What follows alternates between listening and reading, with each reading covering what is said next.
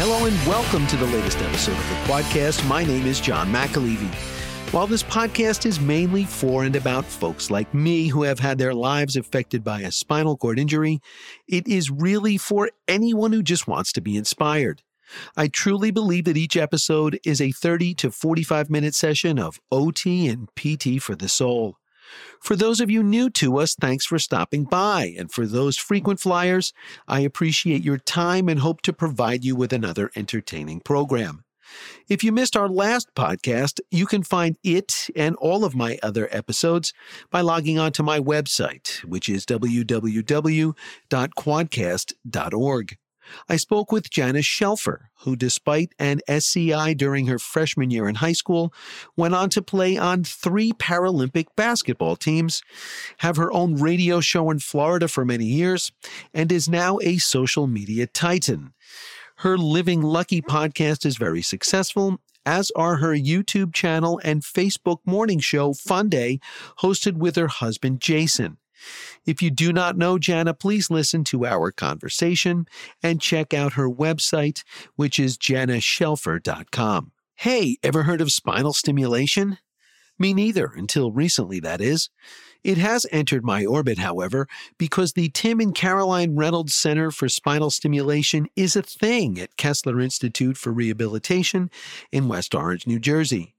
Taken directly from the Kessler Foundation website, the concept is described this way, open quote, stimulating the spinal cord to regain function, end quote. Now, isn't that music to a spinal cord injured individual's ears? The website further expounds, quote, recovery from spinal cord injury, long considered impossible, is now on the horizon. The Reynolds Center for Spinal Stimulation is accelerating the pace of discoveries by studying robotic exoskeletons and stand training with simulation of the spinal cord for walking. Critical to the success of spinal stimulation is training the motor system, which relies on understanding the robotics gait and other mediums used during activity-based trainings. Spinal cord stimulation modulates neuronal networks and pathways, reawakening the cord's ability to conduct impulses to paralyzed muscles. 2 methods of stimulation are being studied. Transcutaneous stimulation pads are then placed on the skin over the spinal cord, and epidural stimulation, where pads are surgically implanted directly onto the spinal cord. Scientists and therapists already are making progress at Kessler's West Orange, New Jersey location, where they use transcutaneous stimulation to improve standing and walking, as well as arm and hand function in individuals with SCIs. Improving arm and hand function translates into significant gains for independence for individuals living with these injuries. The center will be the first East Coast facility to offer implementation of the epidural stimulator and the intensive post-operative physical training needed to achieve optimal results. Gail Forrest, Ph.D. and the center's director reports, quote, we are seeing other effects including improvements in bowel and bladder function, temperature regulation, and cardiovascular and respiratory function. These exciting early results inspire us to work even harder to build this line of research, end quote. Exciting doesn't even begin to describe this, if you ask me. And yours truly is hopefully in the near future going to begin a trial with this spinal stimulation. I will absolutely chronicle it if and when it begins, and hopefully will report some gains, even if they are minimal. And now on to today's show. I first became aware of my guest through a text message from a college roommate, Jacques Lamar. Embedded in the text was a 7-minute video segment from CBS News This Morning, in which Gail King brought Francesco Clark's inspirational story to life, and I hope to do so as well today. As many of you know, I like to give my episodes a title or a theme, and you tell me that they are corny. Well, today's should fall right in line because I'm calling it, quote, finally comfortable in his own skin, end quote. After this brief timeout from our good friends at Canine Companions for Independence, Francesco Clark joins me, and that is next. This is my new best friend, Esther. She might look like any normal, playful puppy, but Esther's being raised to become a canine companions for independence assistance dog for a person with a disability. To get there, she needs lots of loving care and attention, plenty of exercise, and good eating habits so that she can live a long and healthy life for her future family.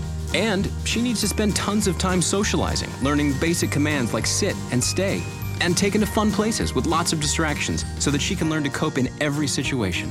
All of this will prepare Esther for more professional training to become a real assistance dog and a life helping a person with a disability to live more independently. Are you ready to open your heart and home for 18 months to a puppy like Esther? To find out more about becoming a canine companion for Independence Puppy Raiser or about other volunteer opportunities, visit cci.org or call 1-800-572-BARK. Raise a puppy, change a life. You can make a world of difference in the life of a person with a disability.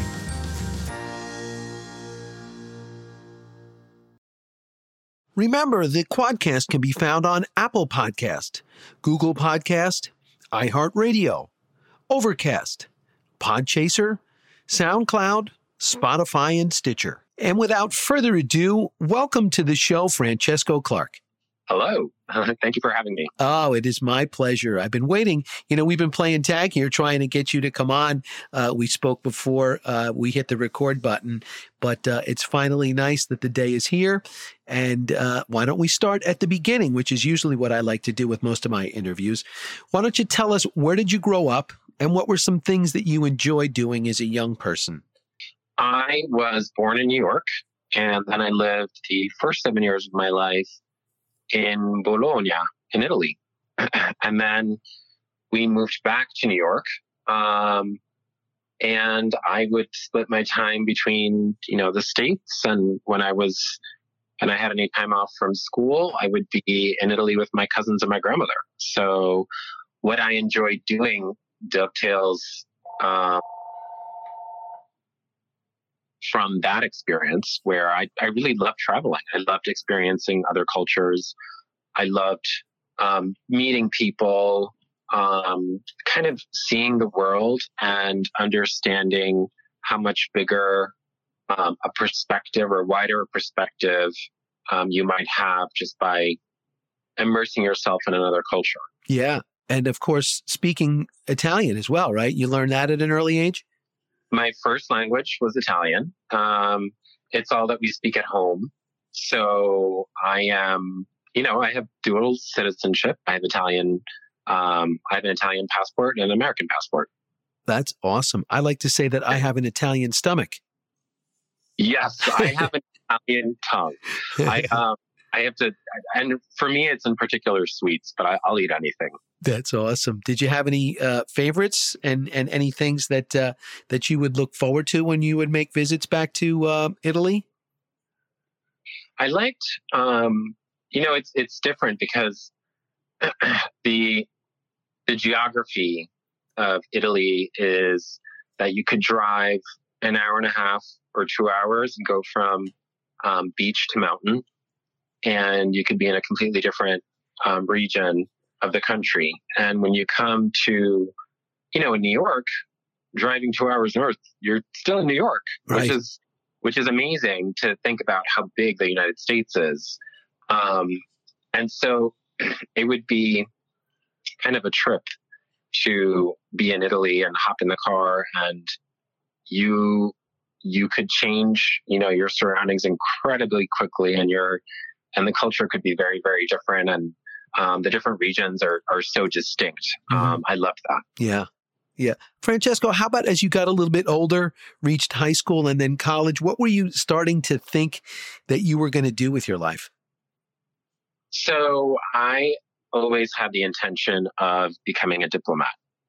And I went to Johns Hopkins with the intention to join the Foreign Service. I double majored in international relations and Romance languages. And I don't think my family expected me to pass the Foreign Service exam. Mm-hmm. So when I did, I think they got a little scared that I'd be shipped to Iraq. Yeah, right. That happened. And so,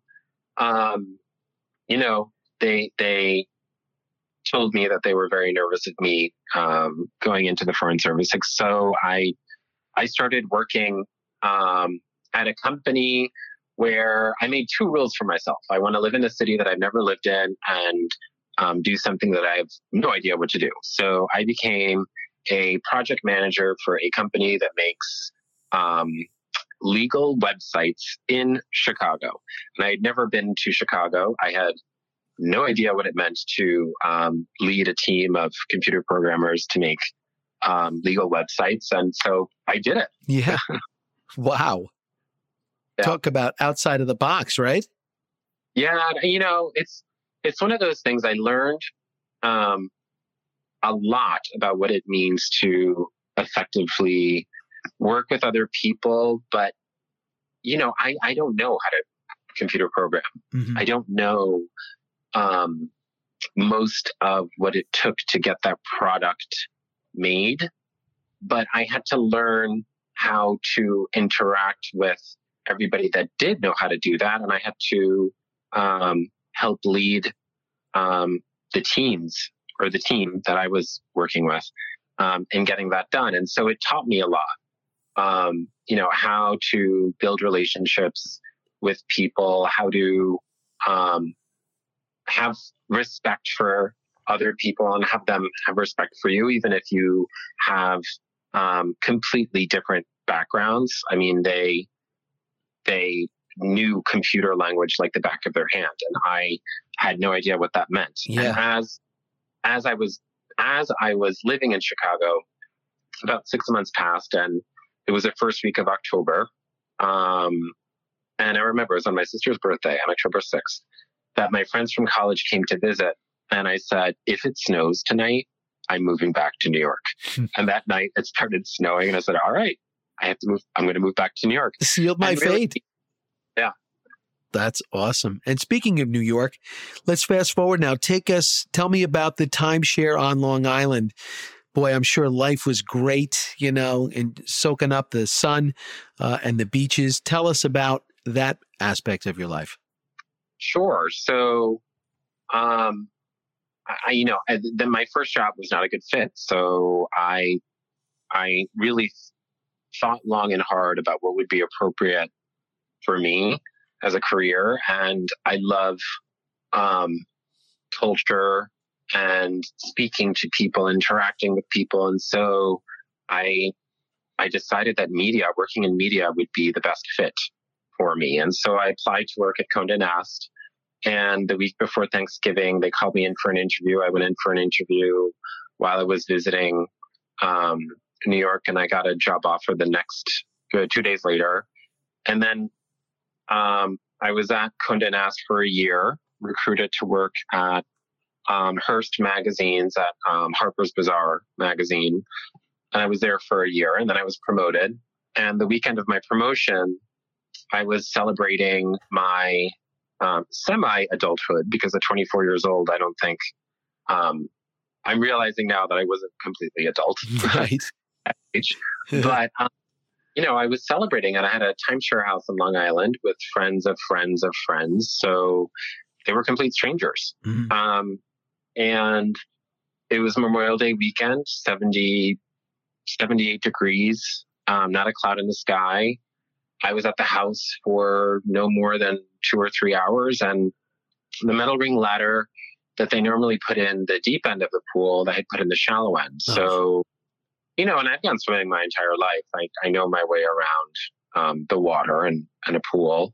But the second that I dove in, I realized I dove into the shallow end. And as soon as my chin hit the bottom of the pool with such force that it shattered my C3, C4 vertebrae, 2 bumps in the back of 2 inches above that little bump in the back of your neck. Mm-hmm. And I was underwater, face down. My eyes were open. I'm completely conscious. And I knew exactly what happened. Ugh. It's the craziest thing. It's like this instinctive knowing that your body just can figure out what went wrong and what's happening. And it felt like 2 metal rods slamming into each other, and I could feel the echo throughout my entire body. Yeah. And as soon as that happened, I felt this nothingness everywhere. And I could feel the pressure building in my spine and my neck. And I had my eyes open and I could see the little bubbles of air floating up from my mouth. And what's interesting about this moment as I reflect on it now is that I never had the fear of death. I heard my mother's voice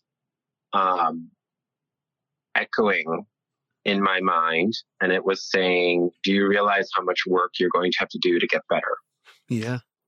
In that statement, it made me realize that the fact that I was technically drowning because I was alone and paralyzed, face down in a pool in water, never came across my mind. For some reason, I had this kind of, I don't know, premonition or just ideology of somehow I would get out and somehow it would get better. And so somebody luckily walked into the house, saw me face down, lifted my head above the pool, and I said, call 911. You just saved my life. Wow. And at that point, fight or flight took over. And for me, fight took over. Yeah. And I told, I said, stabilize my neck, take me out of the pool, call, do this, do that. And, became very bossy. Mm-hmm. Yeah, you need to be. Yeah, it was almost like the words were coming out of my mouth, but I never prepared. There's no guidebook for what's going to happen in the emergency that I had gotten in, or that, we all get in, and something happens to everybody at some point in their lives where your instincts take over. And I was helicoptered over to SUNY Stony Brook, and I met with the surgeon and the nurses, and they kept telling me that I had to legally or verbally sign all these papers that would say that if I were to pass, it wouldn't be pretty much signing my life away. Oh, gosh. Because the likelihood of my surviving not only the stabilization of my spine, but the next 2 years of my life was less than 20%. Oh, isn't that welcoming? Isn't that a welcoming thought? Geez, here you are almost drowning in a pool now, paralyzed, and they're laying this on top of that. Wow. And, if you're looking at it from this empirical point of view, like a list of facts on a piece of paper, my left lung had collapsed by this point. My left vocal cord was now failing and would fail shortly thereafter. And I would be on life support for about 2 weeks. Wow. There. And it's crazy because I'm sure very many people feel the same, but I remember every single part of it. I remember the color of the tiles of the operating room. I remember the smell of what it felt like to be in the ICU and to be intubated. I remember the pressure in my throat and how that would hurt after a couple of days of being intubated, and waking up at 3:30 in the morning and still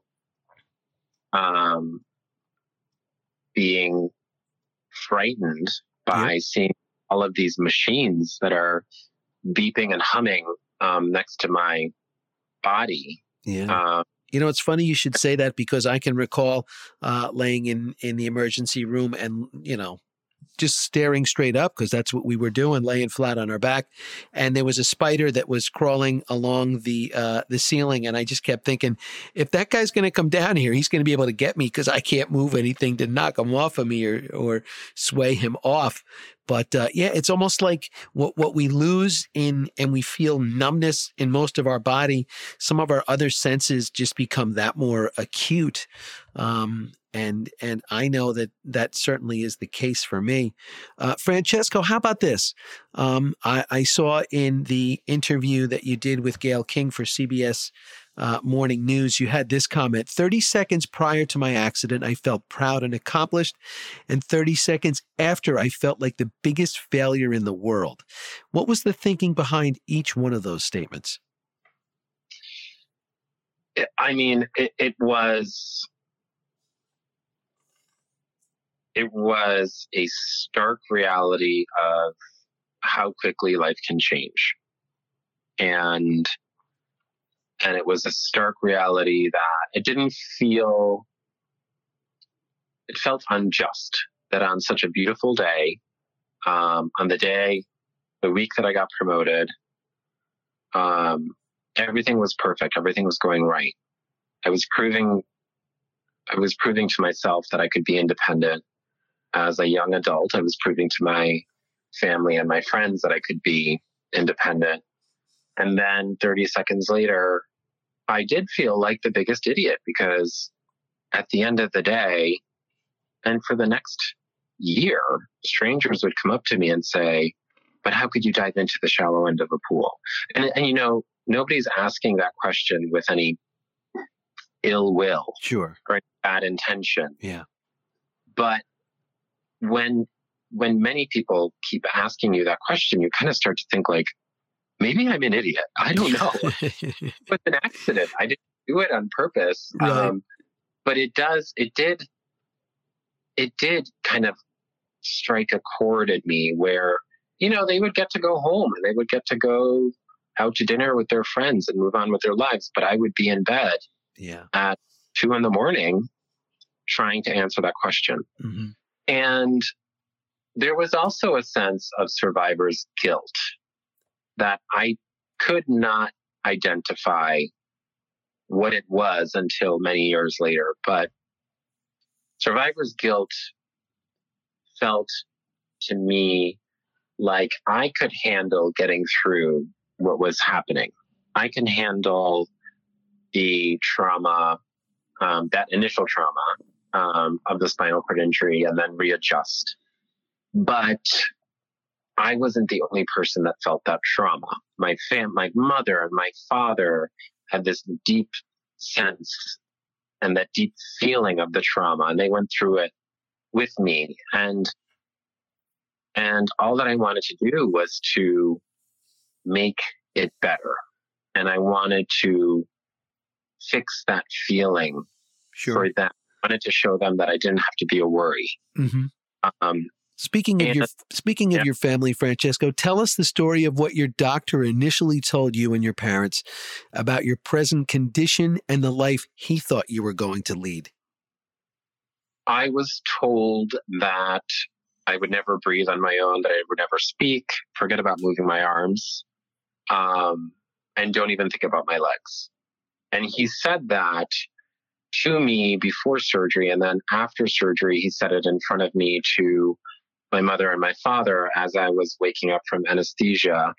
And my father's a medical doctor, and my mother has her PhD. I mean, they're very knowledgeable people, but my father turned to him and said, I really hope you don't speak to your other patients like this, because you could just say, I don't know. You don't have to squash anybody's dreams and anybody's kind of will to want to get up. Yeah. And luckily, for some reason, my diaphragm started to work. They said, okay, we'll try removing the breathing tube. And I remember the nurse was telling my mother, and she said, there's a very good chance he's not going to be able to breathe. And my mother had a conversation with her and said he would want to take this risk. Yeah. And luckily, my diaphragm started to work, but it wasn't strong enough. So my blood oxygen levels were still very low. And the occupational therapist at Stony Brook was very nice and also very boring. because she brought this like little cup with a red ball in it that you would have to blow for 2 hours to rebuild your lung capacity. Oh, and yeah. I had that stupid thing too. Yeah, I An mean, aspirator, I think they call it. I could not care less about doing that. So my best friend and my sister brought in speakers into my hospital room, and they started playing ABBA and started singing really bad karaoke in the ICU. And I started to build up my lung capacity and get my diaphragm stronger, and just always focus on getting rid of the phlegm that I had built up from the pool water in my lungs. And I could still taste it. It was so, it was that thing that just keeps reminding you of what happened, and you could still taste it days later. And but for me, it was about making it fun.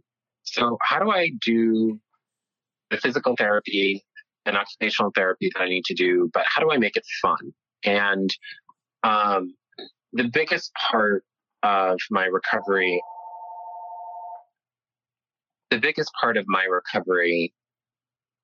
has always been in large part due to the fact that I'm a dreamer. And I daydream all the time. But what I started to do was to think about these dreams that I would have about my life and write them down. Yeah. And making part of them true. And then little by little, I started to realize, you know what? The surgeon was wrong about this one thing about me breathing. And then about 6 months later, my vocal cords started to come back. And so I could speak beyond a whisper. And then I said, he's also wrong about my voice. And then I was starting to twitch my shoulders and move my arms, not in a very smooth or controlled way, but I was starting to flail them around. So he was wrong about that. And then I just kept thinking, like, if he's wrong about those three things, he could be wrong about so much more, which is a wonderful thing. Absolutely. I can remember over the years and in the beginning, I had so many doctors coming in and out of my room, and some of them felt sorry. Some of them were very compassionate. Some of them were, strictly just the facts, ma'am, kind of a thing. They would tell you. And then there were some that were just rotten. It sounded like that guy that you had. I would affectionately refer to a doctor like that as the bedside manner of a bedpan. I mean, he just seemed like it almost was crushing you, as your father said. You should never speak to someone like that. What was the story? What did your mother say to you when the doctor said that? I thought that was cute. I saw something from that was also in the Gayle King interview. What did your mom tell you to do?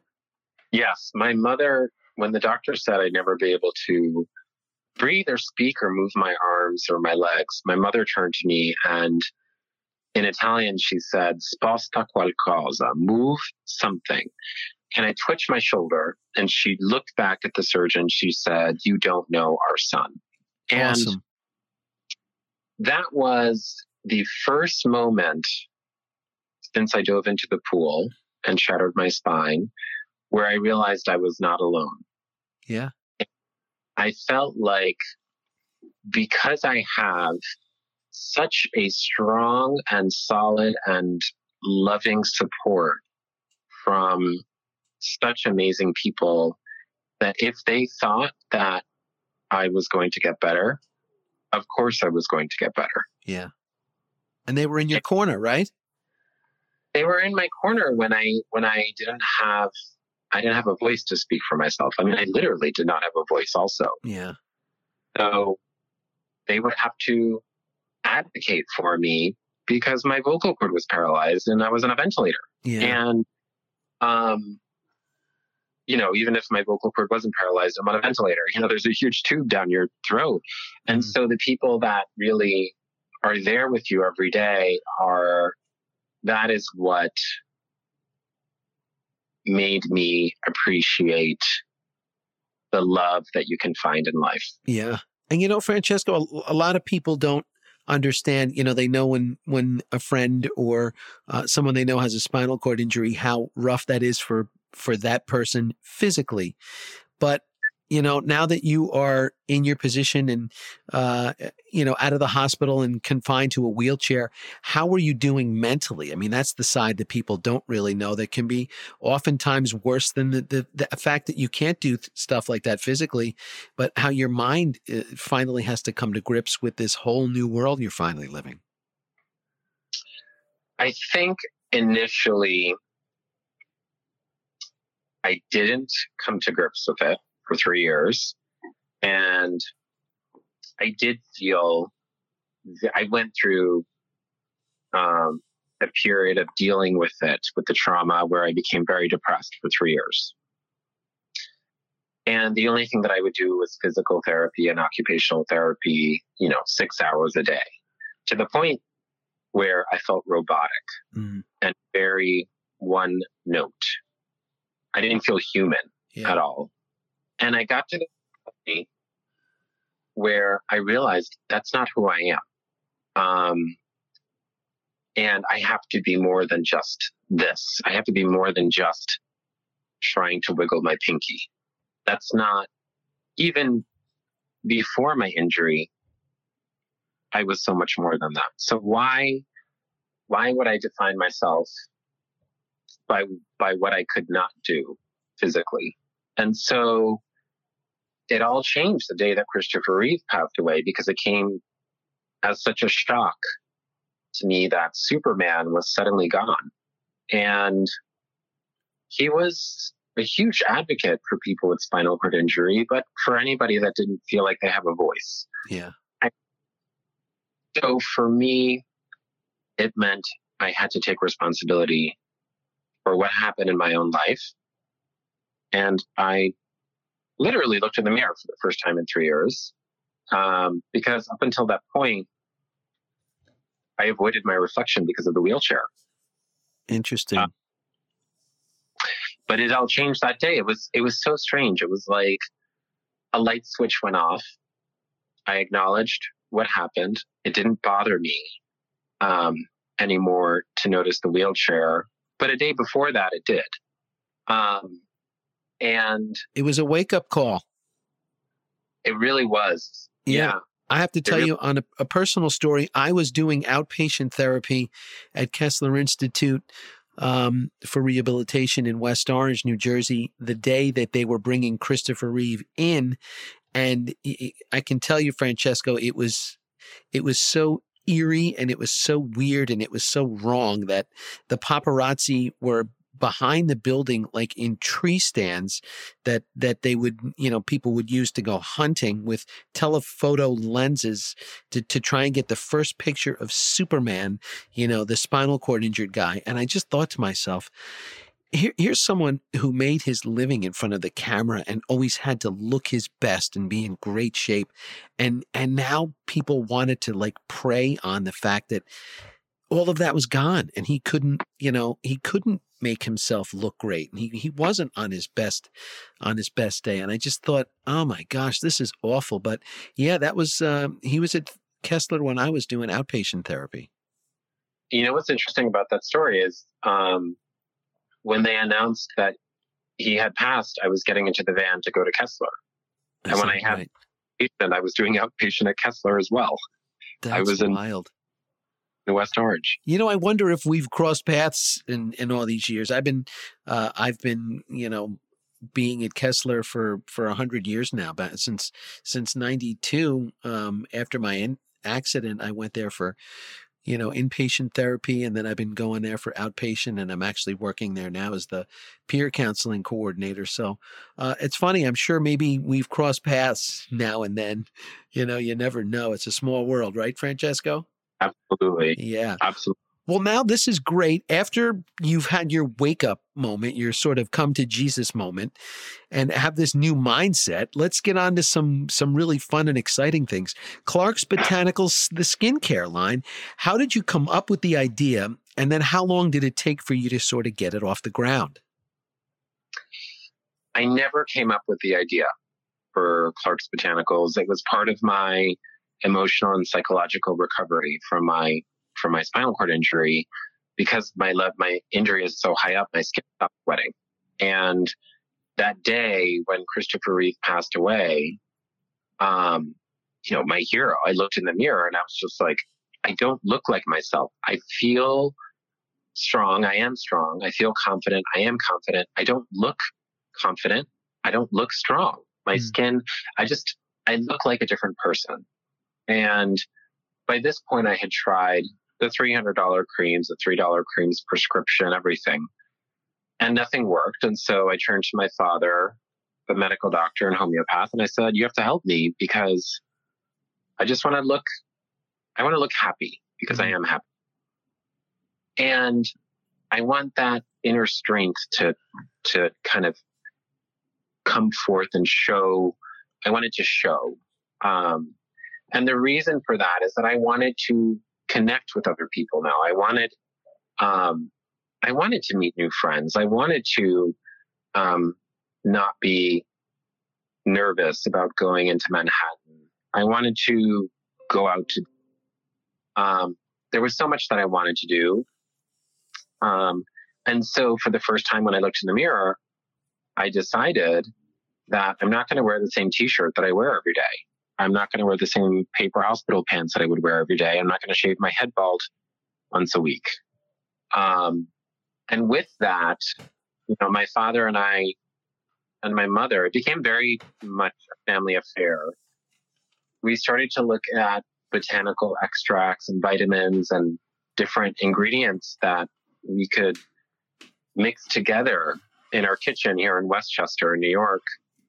And it took us 5 years and 78 different versions until we found what is today our Jasmine Catalyst Complex, which is this exact formula. It's proprietary to Clark's Botanicals, but it rebalances your skin. It's immunostimulating to your skin. So it's calming and moisturizing, but it's helping to bring a vitality to your skin, a rosy glow that just left my skin. But it also made me, smoothed out any fine lines and wrinkles. It made me look good.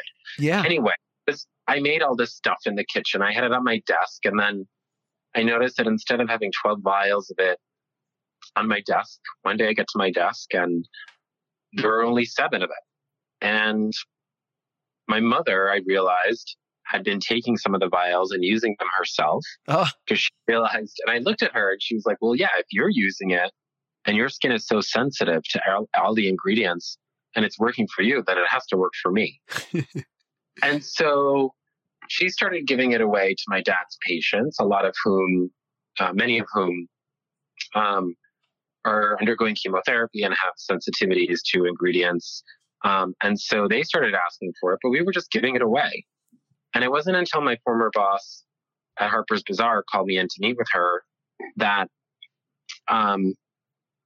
she said, you look the same. You're just sitting, but you look like you're about to get up.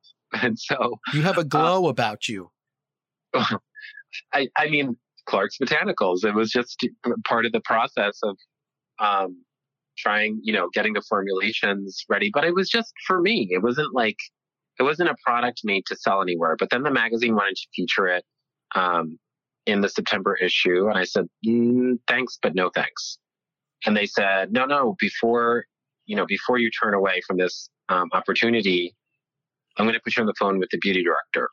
This is about 3 weeks after I met with the editor-in-chief. Okay. She just wanted to see how I was doing. And so then I get on the phone with the beauty director and she said, we're putting in the magazine, whether you like it or not. You have 6 months to find packaging and find a factory, but this is happening. And it was very much the same feeling as when my mother and my father were next to my hospital bed after I was wheeled out of surgery, where I had these other people outside of myself that believed in me so much that I said, okay, well, this is going to work. Because if I have so much support from this group of people, then I have to make it work. And Clark's Botanicals very much became a part of my DNA because skincare, and for me, it's about immunostimulating, clean skincare. So we are clinical and clean, where clean beauty means that you don't use any ingredients that are dubious, that could be bad for you. We only use scientific ingredients that are eco-search, that are proven to be safe, but also do more than just be safe. They have to make your skin look better. And then we combine them with the best of science. And the best of science and the best of nature, if you're spending $75 on a small jar, that's a lot of money. And that's, how much our moisturizer costs. So I always make sure that we work very hard at making sure that your skin looks better after you use our products than before, because otherwise, what's the point? Madonna, Meryl Streep, and Julianne Moore. Wow. What was your reaction when you found out that they were consumers? And on a side note, what can your product do for a 53-year-old gentleman who's trying to turn the clock back himself, asking for a friend, that is? Yes. Well, I think your friend would look like you had a makeover. I mean, it just really just re-energizes your complexion and plump. Your skin just looks more plump, lifted, and revitalized. It almost looks like you took that nap that everybody says that they need to take that makes them feel incredibly rested. That's kind of the overall look that you start to get when you start to use skincare that really works for yourself. I guess the beauty of all this, Francesco, is that, now running this business, it's giving you, a whole lease on life, right? It's giving you a purpose to get up and not think about being disabled all the time. You're thinking, hey, I've got a business to run here. It's ironic because you would think that, but it actually made me think the opposite. It made me think more about the fact that I'm disabled and what should I be doing now that I have a sense of purpose and more of a voice because of Clark's Botanicals. And it really made me question that sense of responsibility that I wanted. And I really searched for it for most of my life. And so connecting Clark's Botanicals to the Christopher Reeve Foundation became incredibly important to me. And meeting with Peter Wilderwater and Maggie Goldberg, and then Alexandra Reeve Gibbons, Matthew Reeve, and Will Reeve, and how much energy they have to advocating and looking for a cure while thinking about the care for people with spinal cord injuries is something that I realized was one of my missions. So I was able to think about my former life in fashion, my spinal cord injury, and my new life in the beauty industry, and give it all a sense of meaning and give back to the Reeve Foundation. And becoming one of their national ambassadors for me is a huge honor. That I always think about how we can push more on innovation with research. And then joining the board of the New York Stem Cell Foundation and the Johns Hopkins Institute of Bioethics, I'm never the person in the room that's afraid of asking the stupid question, but maybe other people are afraid of asking. Yeah. So I'm a little bit like that Columbo person in the room that might ask a question that seems obvious, but might not be addressed. Yeah. And that's just who I am.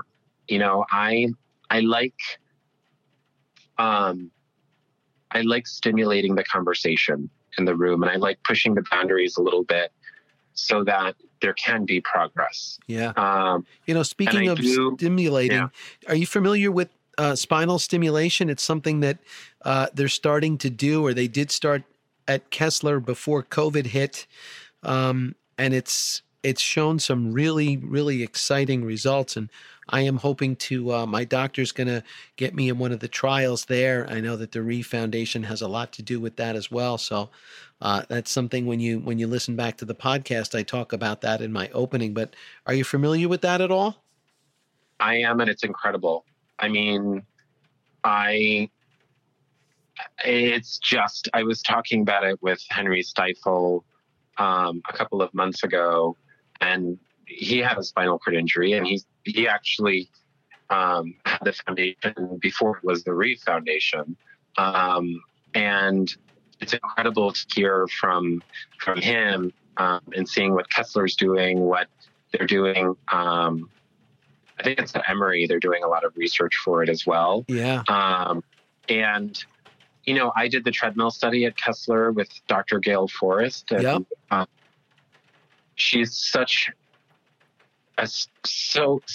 a great and just arduous worker. She's a star. She really is. I mean, what she does on our behalf is amazing. The hours they put in.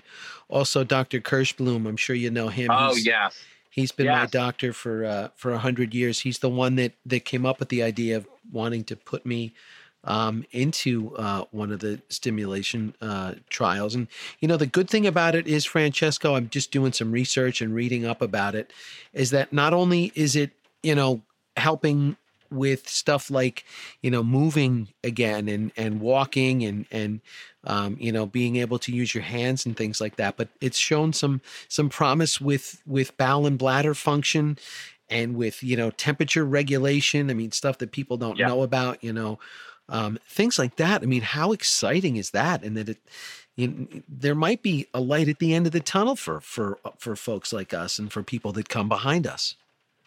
There always is. And that's I'm always half glass full. And there always, no matter how bad of a day you might be having today, you still can go to bed tonight thinking of a better morning. And I just am constantly surprised at 43 years of age of how many times I have been dumbfounded by the wonderful kind-heartedness and creativity of people. I mean, if you look at science 20 years ago and today, there was zero hope for spinal cord injury, anything. Yeah. And when you look at how far we've come today, we've come to the point where now the scientist that said something was impossible said it's unstoppable. And I just think that is the most exciting part of life. Mm-hmm. Because, for us, it's about regeneration in our spinal cords. But what about somebody who has a cancer or tumors, stuff like that? Of a disease. Something happens to everybody. Yeah. And that way of kind of having that plasticity and adaptation and resilience, I think is... Okay, Francesco. And usually what I like to do is I finish my interviews with one question that has become my signature. And it is, if I could snap my fingers right now and you would be completely able-bodied once again, what is the first thing that you would do? The first thing that I would do would be just to do those mundane things that I might have taken for granted before.